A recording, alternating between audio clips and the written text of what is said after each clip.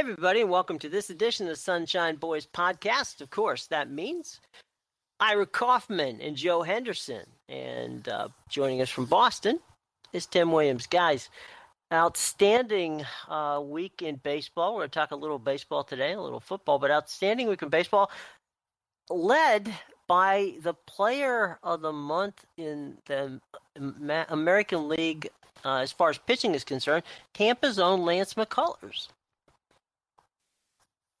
Boy, what a 1-2 punch, Joe, with Keuchel. I mean, Joe, that division's over. The AL West is over. What a start by Houston. Look, 2 years ago they looked like a team on the rise. They got off to a terrible start last year. They closed with a rush. They fell a little short. Joe, with McCullers, Keuchel, with the lineup they got, Altuve and Correa and other guys, Springer. Joe, I think McCullers could find himself pitching well into October. It'll be a treat for people in the Bay Area. Well, yeah, it really will. And here's the thing about the Astros that, I may be committing heresy here, but, we're well into June now, and they're playing over 700 baseball. They're 22-7 on the road. They have outscored the opposition by 104 runs. Okay? Tell me I'm wrong. I'm prepared for you to tell me I'm wrong. They are this year's Chicago Cubs. Yeah, that's exactly right. I would think that, personally, I think that they're better than the Cubs because they've got more balance and more younger players in the key areas to make them go longer. Because really the problem with the Cubs is they didn't have the young pitching. I mean, that's what Houston's got. Houston's got young pitching. Well, and you mentioned – go ahead. It is a good comparison, though, because the Cubs were this team that was built for a purpose, that had these young players that were coming up, and they were supposed to win pretty close to last year, and they peaked at the right time, and the Cubs kind of ran away with it right up until the World Series, or the NLCS and the World Series, where they had some difficulty, but until then, they kind of cruised. And this Astros team, this is exactly what they've been building toward for years. They did it in a way that's a little unsettling to certain people because they essentially had to tank to do it, to build this team, but every draft pick they made, every chance they took has paid off so far, and they're wildly entertaining. They're far ahead of everyone else. Right now, not only do they have a 13-game lead on their division, they have an 8-game lead over the rest of the American League in general. That's startling before Father's Day. It is. Well, and it goes back, everything starts with pitching. And we mentioned Keuchel and McCullers. I really defy any team right now to come up with a better 1-2 punch than that. And what matters most in October is pitching. And if they can keep these guys healthy, they should be able to be on cruise control in September, where you can get guys maybe a little extra rest so they'll be even stronger in October. Push your chips into the middle of the table for the Astros. I won't insult anybody's intelligence by just saying they're the real deal, but I don't know how you beat this team at this point. I really don't. I will say for my Nationals that the combination of Strasburg and Scherzer back-to-back is not bad. Absolutely not bad. And yeah, but will Strasburg be healthy? Oh, yeah. He's. Right. I don't know if you've watched. What he's done is he changed his entire mechanics. He no longer pitches. He pitches totally from the stretch. Yeah. And so he's pitching deeper into games. He's learned to pitch to contact. He's not trying to strike everybody out every time he gets up there. And he really has taken a much more simplistic, I guess would be the best way of putting it, way of attacking. And this this season thus far, and it's, we still have a ways to go, but this season thus far, you can see a whole different Strasburg in a mechanical way and in a mental way, and he's a much better pitcher this time around than he's been, frankly, than he's ever been as far as settled into the role of how to be a professional baseball pitcher. And Rourke is not bad either, Jim. He's not Rourke is good. Mm-hmm. Yeah, and I love the lineup. Joe, have the Nats lineup? Remember when Daniel Murphy, Joe, was with the Mets and he had that big postseason? People said, well, he's a flash in the pan. Well, he's not. He's a heck of a hitter. And you throw Zimmerman, who's had a better year than Harper. I mean, and that's saying a lot.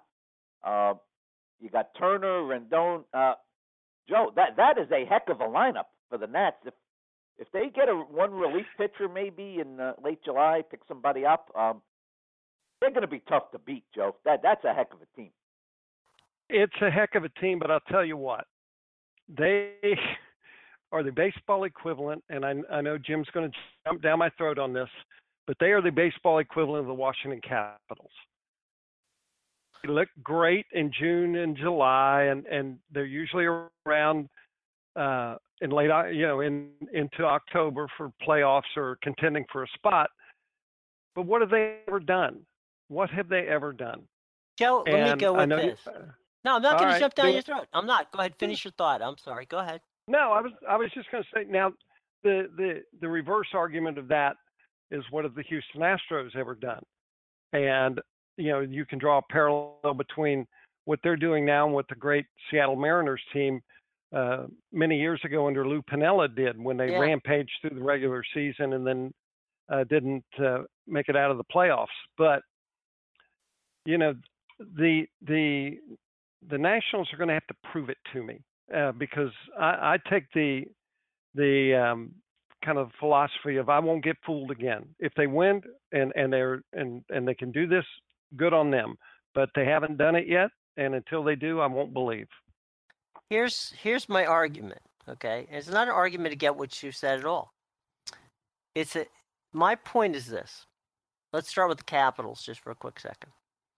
The Washington Capitals have been in the playoffs 9 out of the last 10 years, okay? Mm-hmm. The worst they finished is third. More often than not, they've either won the division that they were in, which included, for a sizable portion of that time, the same division that the Tampa Bay Lightning were in, and the Florida Panthers. And then they moved to this new situation. They won the President's Cup. I think it's 3 times now. So for 9 out of the last 10 years, they've had 94% capacity in the building. And the last 5 years, they've had 100% capacity because they've sold out every game. My point is this. I would rather have a team, and the Nationals have won more baseball games than any other team in Major League Baseball over the last 5 years. They've had 87% capacity in their building, and they've sold out. I think the percentage is like 65-70% of their games. I would like to have a team that consistently goes to the playoffs and has a chance to win it, then sells out for everything and doesn't, makes it to the playoffs or maybe even wins a year. I like the consistency of being there. Ira last week pointed out 5 years the Dodgers were there, and after 4 years of taking them there, what it did is it cost Don Mattingly his job. So Don Mattingly, after winning 4 division titles, ends up going to Miami. The success of the Atlanta Braves. I mean, to me, I like the fact that you're a successful franchise and you're building a successful franchise.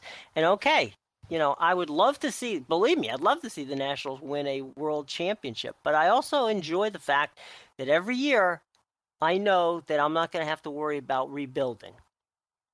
Well, I can I can kind of play off that and say at the same time that if there is a year where the Nationals should make a splash and go for it, this might be the year. They have what looks like a golden opportunity. Their division has folded. The Cubs at times look like the Cubs of last year, and in the last few games have looked like the Cubs of last year, but they've been up and down. Not a lot of teams in contention right now have a whole lot of postseason experience. The Astros don't. The new Yankees don't. The Red Sox went last year, but they got swept by the Indians. Really, the Indians and Cubs are the only teams in this playoff race right now, and it's very, very early to say those words, that have good postseason experience. So the Nationals aren't alone in that regard, and that will do them very well. And really, all they need is more bullpen help. Their bullpen is a bit of a flaw for them right now, and as good as their rotation is, their rotation's not going to be able to go 9 innings every postseason game. So if there is a year for them to go for it, this is the year, because there will be relievers out on the trade market, and they can get them. No, Jim, to your point about being in it every year, Joe will back me up on this. Rich McKay used to tell Joe and I, when the Bucks got good in '97 and had their run, he said, the object is to be, in the playoffs year after year, and, one of those years, if not more, you're going to peak at the right time. Right. As did the 2002 Bucks, and you're going to win it all. If you're in it every year like that, you're going to get yours. So I think Tim's right. This could be the year for the Nationals. I don't think Colorado's got staying power. Arizona, I think, will drop off. Dodgers will win the division, but we know about the Dodgers in October. Yeah, this got to be the Nats' year. If it takes them making a move, 6 weeks from now, there will be relief pitchers out there, and I'll tell you one of them that might be out there is Mark Melancon.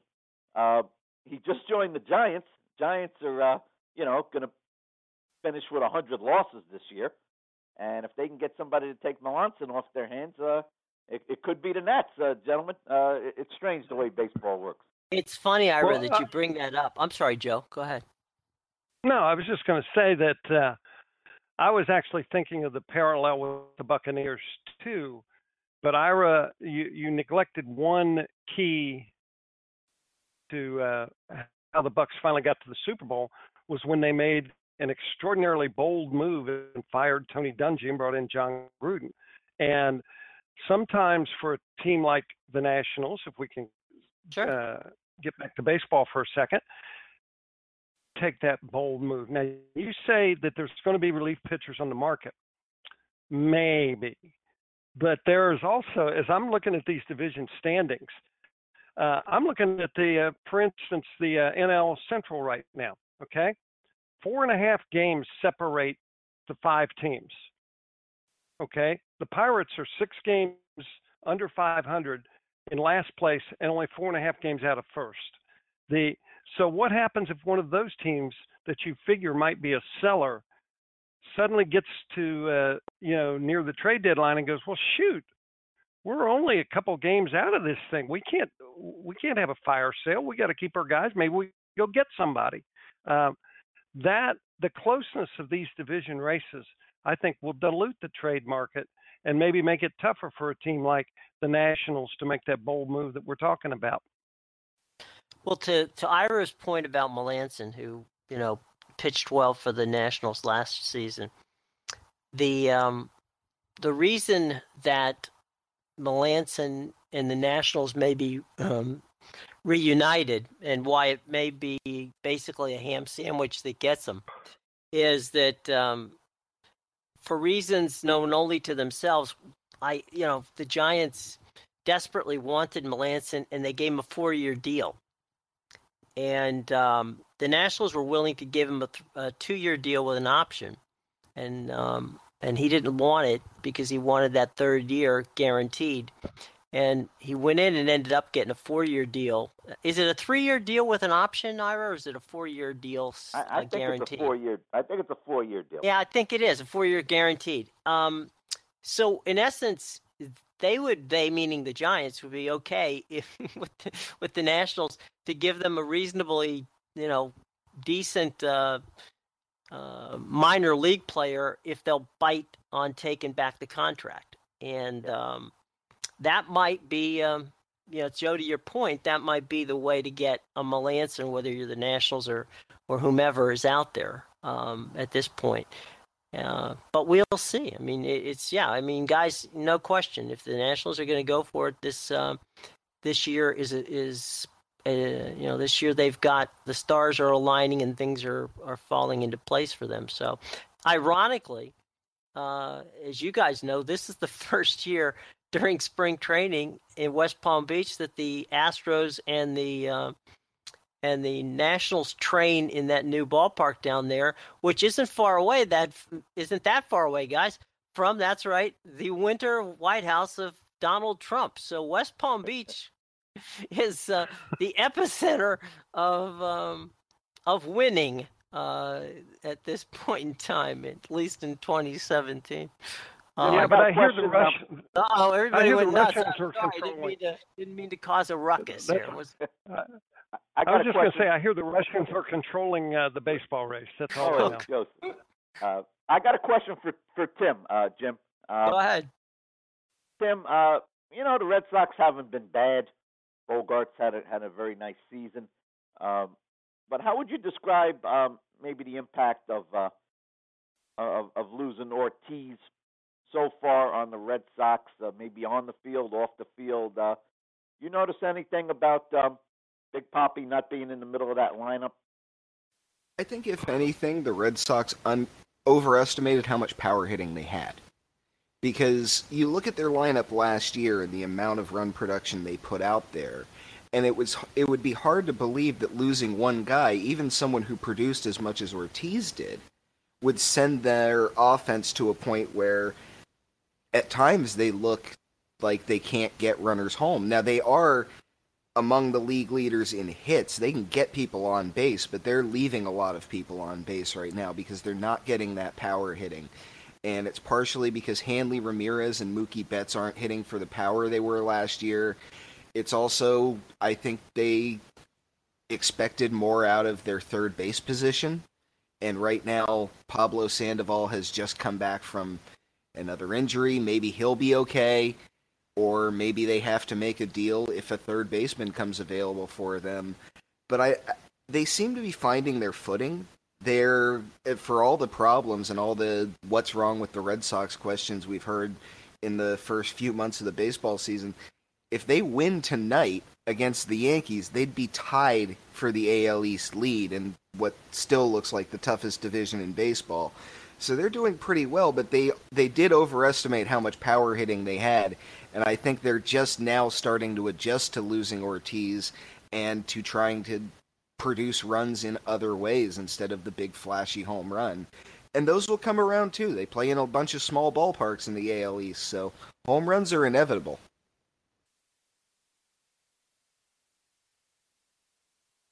It's funny. Last night, Joe, you'll get a kick out of this because this was very much Cincinnati Reds baseball that the Nationals played in a series with the Dodgers. They led off with Trey Turner, got a infield hit on the first pitch to Goodwin, who's taken Jason Worth's place. He stole second. 2 pitches later, he stole third and came home on a Bryce Harper fly ball. And that was Sparky Anderson's running game. I remember back in the Big Red Machine days that they would kill you with that speed. Well, the Big Red Machine days, they killed you a lot of different ways. But yeah, speed was one of them. And of course, Sparky, one of the original, if not the original guy, who changed the face of pitching throughout Major League Baseball by the way he used his bullpen. They called him Captain Hook.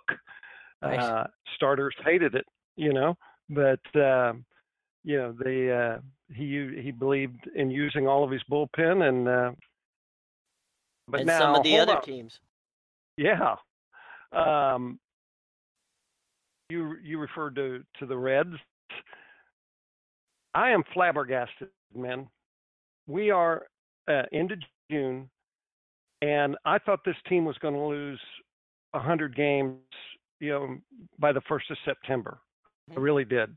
And on top of that, they've had 3/5 of their front line starting rotation has been hit by serious injuries. People that they imagine going to war with and in hopes of being competitive have been on the shelf. They're just now beginning to get a little bit healthy on that, and they're sitting there 3 games out of first. They're scoring runs. We saw what Scooter Gannett just did. Right. I had to do a double take on that. I was just like, are you serious? And he did this against the Cardinals. And we've grown accustomed to the Cardinals always being in it right up to the end. But, man, they don't look very good right now. That is a mediocre baseball team. And, division, the Cubs will win that division. And the wild card's not going to come out of that division. But, excuse me, but the Reds they have dumbfounded me this year. They really have. And, they made Astros like resurgence, within a couple of years. Maybe they've upped the time frame on that a little bit. I don't know. Yeah, I was going to say, perhaps it was a situation where they arrived a little before schedule. And Ira, you were going to say? Yeah, Jim, that thing you just described so eloquently about Trey Turner and how they built up their first run. That comes out of the 1965 playbook of the Los Angeles Dodgers. With Well Rory said. Williams. Yep. Yeah, and that's what they did. And they won 2-1. Now, why did those Dodger teams win 2-1 and relegate my Giants to second place, I believe, 5 years in a row? If you're talking about the 60s, I would have to say Don Drysdale and Sandy Koufax. That's right. And here's the point I want to make. Sometimes, guys, greatness is right in front of us, and we don't acknowledge it. And as a Giant fan, this pains me to say, but facts are facts. For the regular season only. Now, this sounds crazy. Joe, you can slap me down. Feel free, although you don't need permission, Henderson. Count on it. For the regular season only, Kershaw might be better than Koufax. He might be better. Considering the way teams score runs in today's game and mid-60s, it was a pitching era. Of course, we all remember 68, year of the pitcher, and so we were building up to that. Joe, Kershaw is unbelievable. He walks nobody. He strikes out 12. You can't get any hits off the guy. Now, he does have a lot to prove in October. But, Joe, I was going to say, then he loses in October. No, the greatness of Clayton Kershaw cannot be disputed at this point. Sure it can. And here's why. Because Sandy Koufax, which you referred to, Bob Gibson, we'll go back to that era, they were great in the regular season, and then they proved it in the postseason. That is the ultimate measure of greatness. Yes, Kershaw is amazingly consistent, and I know you're trying to split the hair and say you're only talking about regular season, but you can't do that.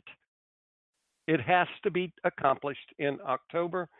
When Kershaw does that, then, I'll consider your argument. But until then, he's just a really fine pitcher until it counts. We left out one guy who, Ira, I can't believe you left him out. Someone who I personally, as a kid, Juan Marichal. I used to love to watch Juan Marichal. He was my favorite player. He was my favorite player.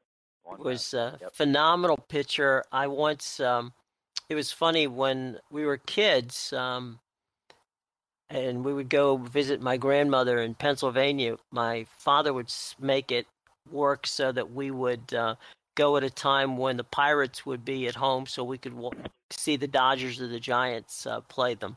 And so we got to see a lot of Juan Marichal, a lot of Willie McCovey and Bonds and the other Bonds and Willie Mays, and it was a treat to watch that long, large leg kick of Juan Marichal, where basically you were looking at his cleats when he threw the ball.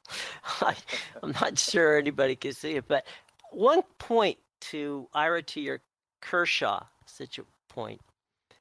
I have great respect, obviously, for what was done by Sandy Koufax, but remember, Koufax was really only a factor in the big leagues for 7 years. He had some injuries early in his career. He was wild early in his career. And his window of greatness was a lot shorter than people with memory seem to have. Those of us old enough to have watched him. Yeah, I think it was six years. But, yeah, Joe, six spectacular years, no question. Oh, absolutely. No, I'm not downgrading him. I'm simply saying the star that was Sandy Koufax was not a decade star of Sandy Koufax. It was a short sample size, and a lot of it because of, had we had the medical situations we now have for pitchers, had we had them in the day when Sandy Koufax was around, he certainly would have stayed around a lot longer.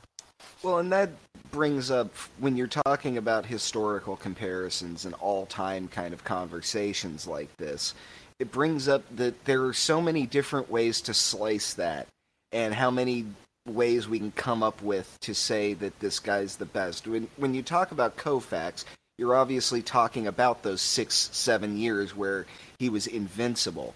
And in a more contemporary situation, that's the same case with Pedro Martinez, where for about 6 years he was unhittable, and the rest of his career is a little different than that. But you're talking about those guys in terms of their prime. Clayton Kershaw is in his prime right now. And that is... It's hard not to look at what he's doing and have that recency bias of, now players are bigger, now players hit the ball a little harder. There are more home runs these days than there were when Sandy Koufax was pitching. At the same time, there were fewer really terrible teams because there was less expansion at the time. So there's a lot of stuff to weigh into these historical comparisons, but it's interesting that to weigh these two against each other, you're really taking in a whole bunch of different factors and trying to compare them. So it's very difficult. I'm looking at Sandy Koufax's last 4 years in the major leagues. Mm-hmm. Okay, from 63 to 66. Mm-hmm. He won 25, 19, 26, and 27 games. It was 27-9 his last season. His ERA was never above 2.04 in that time, and the other 3 years it was under 2. And here's the thing: in 3 of those 4 years, he had a minimum of 311 innings pitched. So this guy was a workhorse, and I would argue that if you want to measure it like in dog years, 4 years producing at that level is like a decade. 8 or 10 years. Yeah, in today's game. Do you think the mound had any effect? Because the mound was lower. Mound? Yeah, the mound. They heightened the mound. What was it, 67, 68, 70? What was it? I can't remember when Major League Baseball. 68 was the unbelievable year of the pitcher. 68. Yeah. So the year after that, they changed the mound, right? Yeah. Yeah. So to make it so that the pitchers didn't have. Yeah, because pitching was killing baseball. Yeah, exactly. They wanted, the old chicks love home runs. So that was the year McLean won 31 games that year, and Lakeland's own Denny McLean. Yeah, Gibson had his 1.12. Joe, back then, the Gibsons, Marichal, Drysdale, Koufax, the great pitchers, Jim Maloney, to toss toss something towards you, Red. Yeah, Cincinnati Reds pitcher. They went every fourth day, Jim. Every fourth day, that guy was out there. 3 days rest, pitch on the fourth day. Nobody pitches on the fourth day now. 0. So you get 32 or 33 starts now, like a Scherzer. Whereas I believe in the Koufax days, Joe, correct me if I'm wrong, he would get 40, 41, 42. How many games did he start, Joe? Did you notice? He, in the last 4 years of his career, now he must have been injured a little bit in 64 because his totals were down. Yeah. But he started 40, 43, and 41 games. Okay. All right. So now that's about 8 more than Jim. And his last 2 years, he had out of all those starts, he had 27 complete games in both seasons, 65 and 66. By the way, I would be remiss if I didn't mention my neighbor here, Jim Palmer, was also in that group of yes, he was. pitchers. Yes, he was. By the way, Palmer, I asked him once when Weaver used to come out to take him out of a game, if it was true that he constantly argued about staying in. And he said to me, he says, I can tell you 5 pitchers, and we've pretty much hit on every one of them, that the manager knew that when they came out to take them out of the game, it may take people to drag them off the field. They were not coming out of the game unless they there were times he said that what he used to do, what Gibson used to do, and what who was the other guy he had mentioned? I can't remember off the top of my head. Anyway, it doesn't matter. They would turn their back to the manager and basically make the manager walk all the way around them to get their attention, to talk to them about, bringing them out of the game. And in those days, people, there wasn't that many games on television, so you didn't get to see it, but there wasn't a lot of sending the pitching coach out.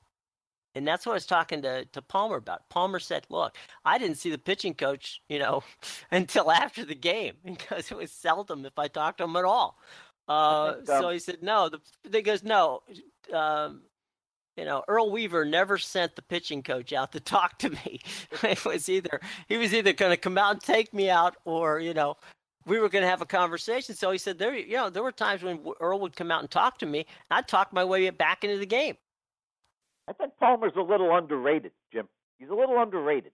Look, you know his history better than I do. Didn't he have arm trouble as a youngster? Yeah. And he overcame it. He pitched a long time. Joe, Jim Palmer, he belongs in that conversation with the Catfish Hunters.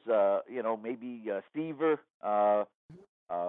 He was a hell of a pitcher. No question about it. I would dispute your logic that he's underrated. I think he's, got to be in any conversation of all-time great pitchers. He was phenomenal, and they definitely. I would put him above Catfish and pretty much anybody else of that era. One quick final thing on Palmer, talking about taking out, Rick Dempsey, who's a total character and one of the true guys, of very entertaining guy. Hopefully we'll have him on the show soon. Dempsey will tell many stories, but one, he told me that whenever Earl would come out, he'd look at Dempsey and say, "What do you think?" And he said, "Don't get me into this. You're the manager. You make the choice." It was like, I'm not going to get in between the two of them, because one of the two of them you're going to tick off. So he says, I'm not going there. But no, those pitchers, Bob Gibson is, as you're talking about, those guys in the 60s and early 70s, they never wanted to come out of a baseball game ever, and there was no such thing as a pitch count. No, Joe, the greatest example, I think, of what Jim's talking about, and it is considered the greatest pitching duel of the modern era, the greatest. 1963. Now, who else is going to know the date except a clown like me? July 2nd, 1963. Warren Spahn against Juan Marichal. Whoa. I believe the game was at Candlestick. 16 innings. 1-0 Giants. Mays homers in the bottom of the 16th. Off Spahn. Marichal goes the distance. Spahn goes the distance. We will never, gentlemen, see anything like that in our lifetime. No. And what about Harvey Haddix in 1959 going, what was it, 11 perfect innings? I think it might have been 12. Might have been Was it 12? 12? Yeah. Harvey Haddix, yeah, 12. And he then walked a guy. No, he hit a guy. I'm sorry. He hit a guy, and the game ended on a home run that was hit by Henry Aaron. But when Aaron got to first base, because they couldn't tell where the ball was at the time, because it was that the old county stadium in Milwaukee was not the greatest lighting situation. He actually passed the guy at first base. So the final score was 1-0. Should have been 2-0. But now if Porcello goes 8 innings, young Tim Williams wants to put him in the Hall of Fame over there. Quality start, 6 innings. Now, to put a button on our historical comparisons here, I have a question for everyone here. So, if you had one start and you could pick anyone from the prime of their career for that one start, who gets the ball? Go ahead, Ira. Koufax. Koufax, okay. Joe?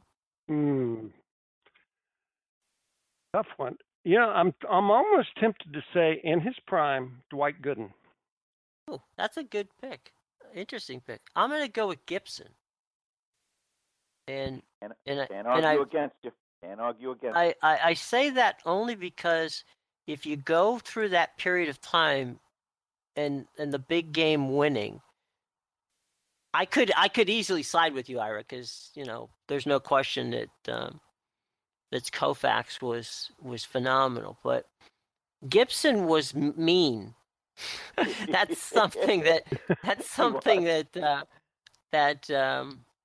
Koufax wasn't. Right. That is Gibson would put, if you got close to the plate, Gibson had no trouble putting a ball near your ear.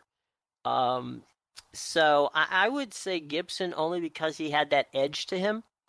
I don't know whether that had anything to do with, he liked that because that helped him to be a better pitcher or what. But Bob Gibson was mean.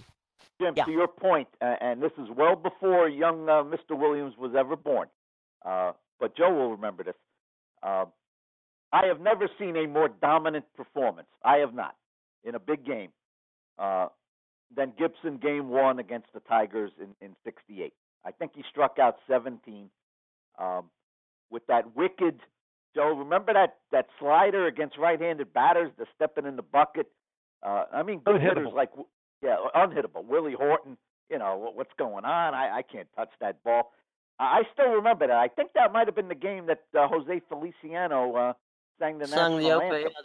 The national anthem. That was that people don't realize he had that pitch was so bad that people in the stands were ducking. I mean, they just couldn't believe it. I mean, it's wild. He was mean. He was mean. He was tough, but let's as we get close to finishing here, guys. The city of Tampa has been a wonderful, wonderful launching pad for many, many professional ball players. To use Tim's analogy here of throwing something out there, give me your one or two best players ever to come out of the Tampa area. And since you guys covered the Rays and I didn't, who are the best players to have played played baseball from Tampa, and who are the best players to have played baseball in Tampa on the professional side for the Rays? I'll yield to Henderson. He goes way back with Tampa youth baseball. Way back. Yeah, me too. But we'll see. Well, I mean, because my brother played against Dwight Gooden in Little League. I'm sure he had great success. He beat him twice. Oh boy! My brother was a left-handed pitcher who beat him twice. Nice. Well, you know, it just in terms of sheer accomplishment, you'd have to say Wade Boggs. He's in the Hall of Right. Fame. Mm-hmm. You know, but if he could have kept his nose clean, Dwight Gooden would be on that Mount Rushmore of No pun intended. of all-time great pitchers. No, pun intended. I mean, we know what the problem was. And I know Dwight. I covered him in high school. I'm the one who told him he was drafted by the Mets. Mm-hmm. And you know, he's not a bad person, but he got into some stuff. You know, that's a discussion for another day. But at his peak, he was as good as anybody. Guy that doesn't get talked about much, Gary Sheffield, 500 home run guy. Same Belmont Little League team. Same, yeah. Dwight's nephew, Sheffield. I traditionally vote for Fred McGriff for the Hall of Fame because I think Fred gets a short shrift. 493 lifetime home runs in a steroid era, and everyone agrees Fred never used steroids. Mm-hmm. So while Bonds and McGuire and all those guys were putting up silly numbers, Fred was very, very consistent, led both leagues in home runs, did it with excellence over a long period of time. And so I think, you know, I'd put him in the conversation. But if you want the best, right now it has to be Wade Boggs. Yeah, and I mean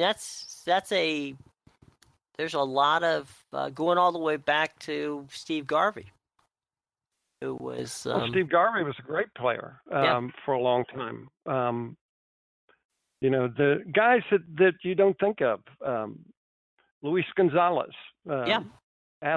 Ask the folks out at with the Diamondbacks what they think about him. Sure. All he did was get a series hit off Mariano Rivera. I mean, drop the mic, done. Yep. You know, and a great guy besides. Oh gosh, we could do a whole show on Tampa since to Major League Baseball. The problem is, in some positions, you're 2 and 3 deep. Right. Oh yeah. Absolutely. Who do you pick now, you know, you're just talking about first base. At first base alone, you've got, you know, you have, you know, if you want to put Garvey at first, you can.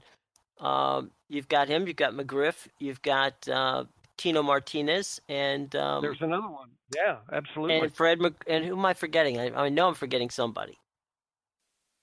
Well, that's enough right there, Jimmy. Yeah. Well, and the beat goes on because you know, we were talking about Lance McCullers out of the pride of Tampa Catholic High School. You know, it's you know, another guy that nobody talks about had a fine major league career, Dave Magadan. Yeah, he's third base. You know, so and Howard Johnson. Howard Johnson, key player for the Mets. Jim, I want to add. Go ahead, Ira.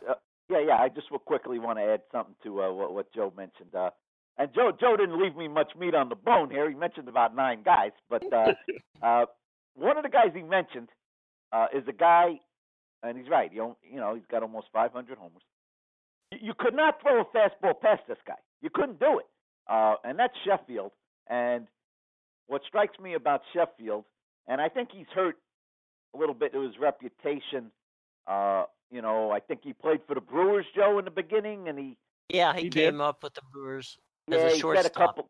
He said a couple of things when he was with the Brewers that came back to hurt him. But Jim, if you remember Sheffield and Tim as a batter, the guy was very menacing in the batter's box.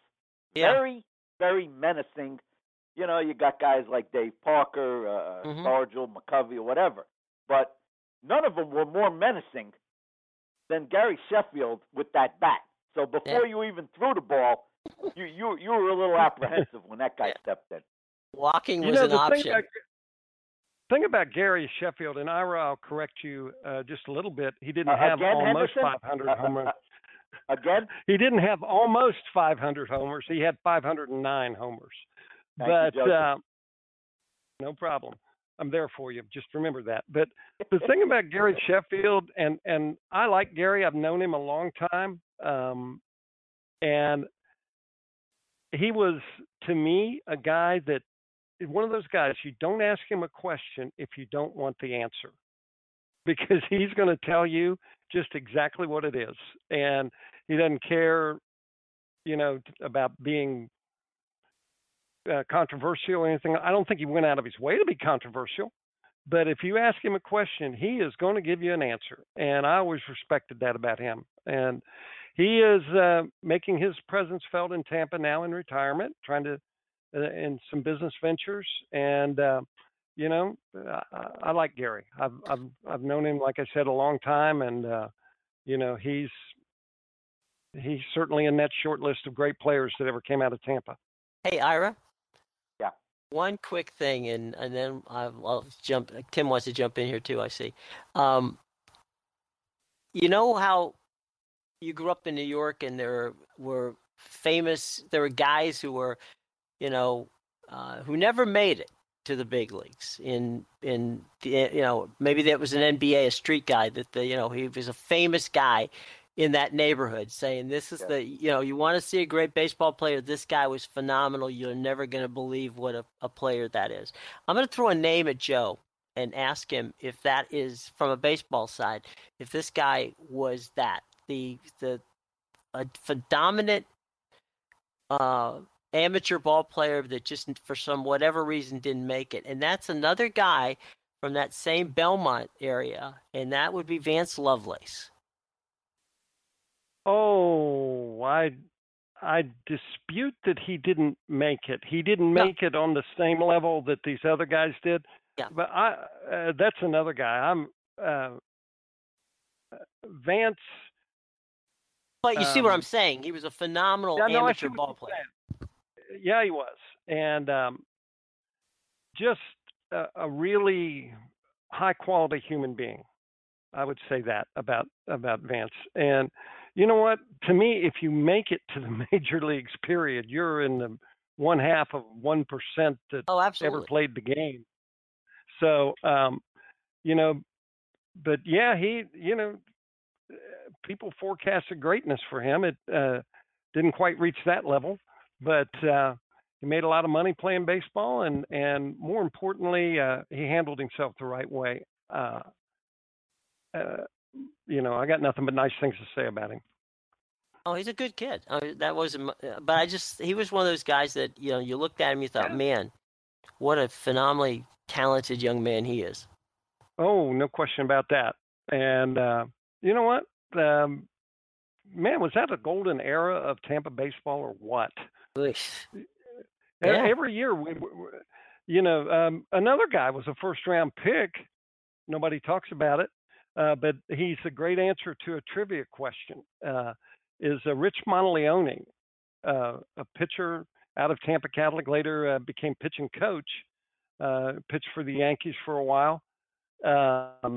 And Rich was in the Tampa Tribune office with me and Dwight Gooden the day of the baseball draft, the year that they were taken.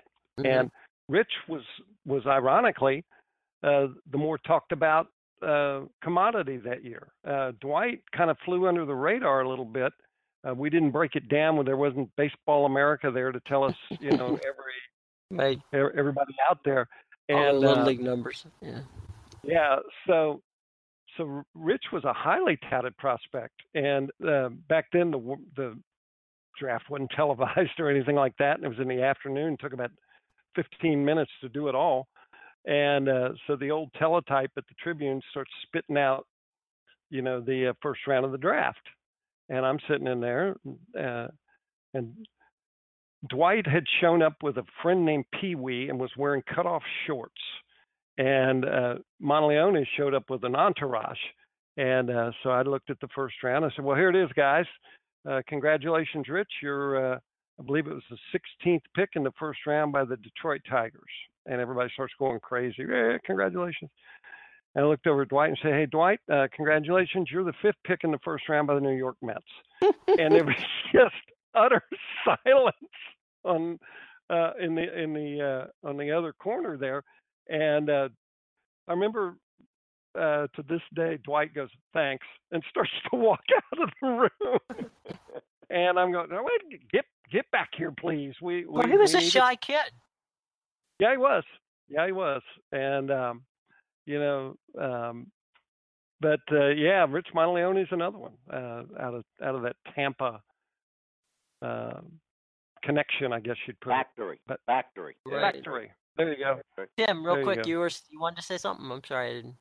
I just wanted to point out that while we're talking about great baseball players who came out of the Tampa area, and as well as guys like Dwight Gooden, who certainly showed they had every bit of greatness in them, but maybe could have been better if they had done things a little differently. And then there's Jose Fernandez, who might not be from Tampa, but went to Alonzo High School in Tampa and played his high school baseball there. And in a way came out of Tampa and was very much part of that baseball fabric at the time. Yeah, that is just a tragedy on so many levels. Wasted ability, a child now growing up without its father, and just unbelievably sad what happened there. And he was just a guy who had that larger than life personality, and sigh. Yeah. It just makes you sad. Well, real quick, best ball player to play in Tampa for the Rays. Is it Longoria or is it Longoria's who are those guys? Yeah, wasn't Crawford. Longoria would be close, certainly. Maybe David Price. Cy Young winner. What say you, Mr. Kaufman? Is it Price? Well, let's not forget Crawford was a heck of a player in his day. He was. The guy was the master of the triple. Very good defensive player. Very fast. Longoria seems to have settled in, as a good to very good player. Not great. So I'm going with Crawford, gentlemen. I'm sticking with, mostly just to disagree with Henderson. Okay. Well, you're allowed to be wrong. It's okay. And I think we said he's out of baseball now, right? Yes. Boy, I wish I could make a case for Carlos Pena right about now. Oh, well. Yeah, you can't. So it's unfortunate, okay. Yeah. He was great in that 2008 ALCS. He absolutely was. He had a fine run with the Rays. But I'm just talking about, and why I chose Price was just during that era. He comes in and closes down the Red Sox as a rookie out of the bullpen to win the ALCS and put the Rays in the World Series. He goes on, he wins the Cy Young. He's, it's a shame that the Rays didn't have the money to keep him. But while he was here, he was as good as there was. All right, guys. Well, tell you what, we're about at that point in time where it's time to wrap it up and move on with social media and what's your thoughts. All right, tell you what, we'll start with Tim. Give you social media and your thoughts. Well, you can follow me on Twitter at Tim Writes Sports. And all week I've been hearing this narrative that people have been asking the question, when is the Yankee-Red Sox rivalry going to get back to what it was in the early 2000s? Let me answer that for you right now. It's not. It's not going to happen. The amount of the confluence of things that led to that being as intense as it was for that 5-year stretch, when you really think about all that went into it, it's hard to imagine that happening again all at once, having a player that had been so great for one team end up going to the other and having a career resurgence like Clemens, a two-player comparison that we look at it now in hindsight, and it shouldn't have been so heated, but it was at the time, between Derek Jeter and Nomar Garciaparra. You had Pedro Martinez just elevating things because that's what Pedro Martinez did, and all these other great players that were involved with it. And then you had the 86-year championship drought and the comeback. You're never going to get that again. It can be a fun rivalry. The entire AL East is a really fun rivalry right now, and don't count any team out of it because they all have bad blood now. And really appreciate what we have now for what it is, and stop trying to go back in time, because unless you invent a time machine, no, that rivalry is not going to get back to what it was. Mr. Kaufman, what say you? You can catch me on Twitter, at iKaufman76. Tim, talking about rivalries, there hasn't been a better one in the last 100 years in the major leagues than Giants-Dodgers. Gentlemen, until the 2017 season. And the Dodgers still working it, still looking like one of the better teams in the league. I think we'd all be surprised if they don't make the postseason. And my Giants have fallen off the face of the earth. You heard it here first. Of course, Henderson will disagree. But Bruce Bochy, who has had some heart issues, I think some of them a little more serious than has been reported. He doesn't look like he's having any fun. I know he's a gamer. Could end up with a plaque in Cooperstown. It wouldn't shock me if Bochy hangs it up at the end of the year. I follow the Giants closely. They got no prospects. The minor leagues is in shambles. The cavalry is not coming. And we'll miss Bochy when he's gone, whenever it is. I don't think there's a more patient manager in any sport, always looking at the bright side. But, guys, when you finish 62 and 100, there ain't a lot to carp about. Ain't a lot to point to. So keep your eye on Bochy when this season ends. We might have seen the last one. I'd be ashamed. He's a good guy. Go ahead, Joseph. Well, I'm not in a position to argue with Ira about Bochy. Thank you. It's, I tend to want to focus on teams that are in contention. But you can find me on Twitter. Yeah. Only me. You can find me on Twitter at jhendersontampa. And what I'm going to do is just wonder, I think it's worth looking today to see how many rotisserie baseball owners picked up Scooter Gannett this morning after a 4-homer, 10 RBI last night.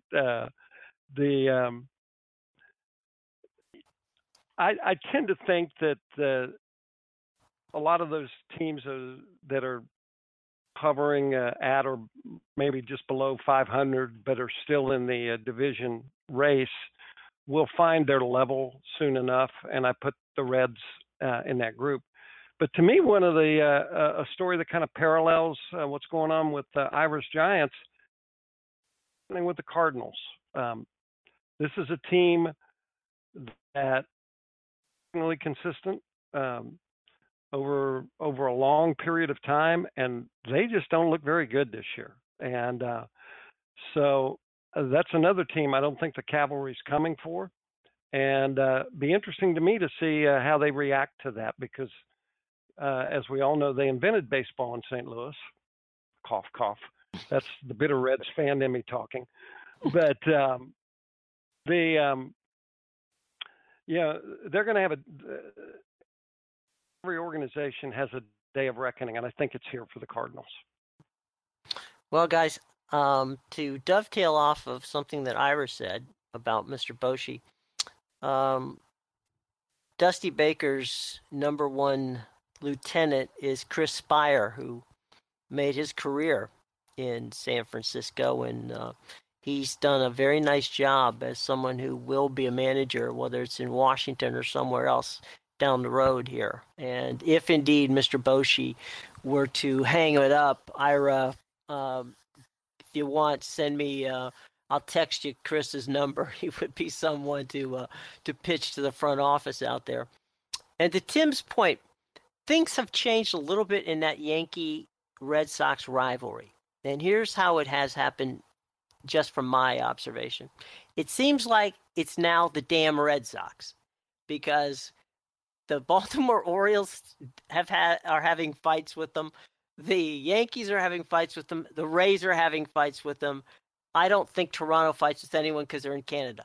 But other than that, pretty much everybody in that division no longer dislikes the Yankees. It seems like everybody's getting in beanball wars with the Red Sox. So maybe that's the thing that's changed. It's the damn Red Sox now instead of the damn Yankees. So that brings to a close yet another edition of the Sunshine Boys podcast. Remember, if you haven't yet subscribed, it's very simple. All you have to do is go to the iTunes Store or Google Play. You can also get it at Blog Talk Radio or at Stitcher. That's right, Stitcher.com, where all the great podcasts reside. So no reason why you shouldn't go out and subscribe to the Sunshine Boys podcast. Well, for Ira Kaufman and Joe Henderson, the Sunshine Boys themselves, for Tim Williams up in Boston, I'm Jim Williams, your host, and I hope that you have a wonderful weekend and enjoy all the great baseball, whether it's amateur or pro. Take care now.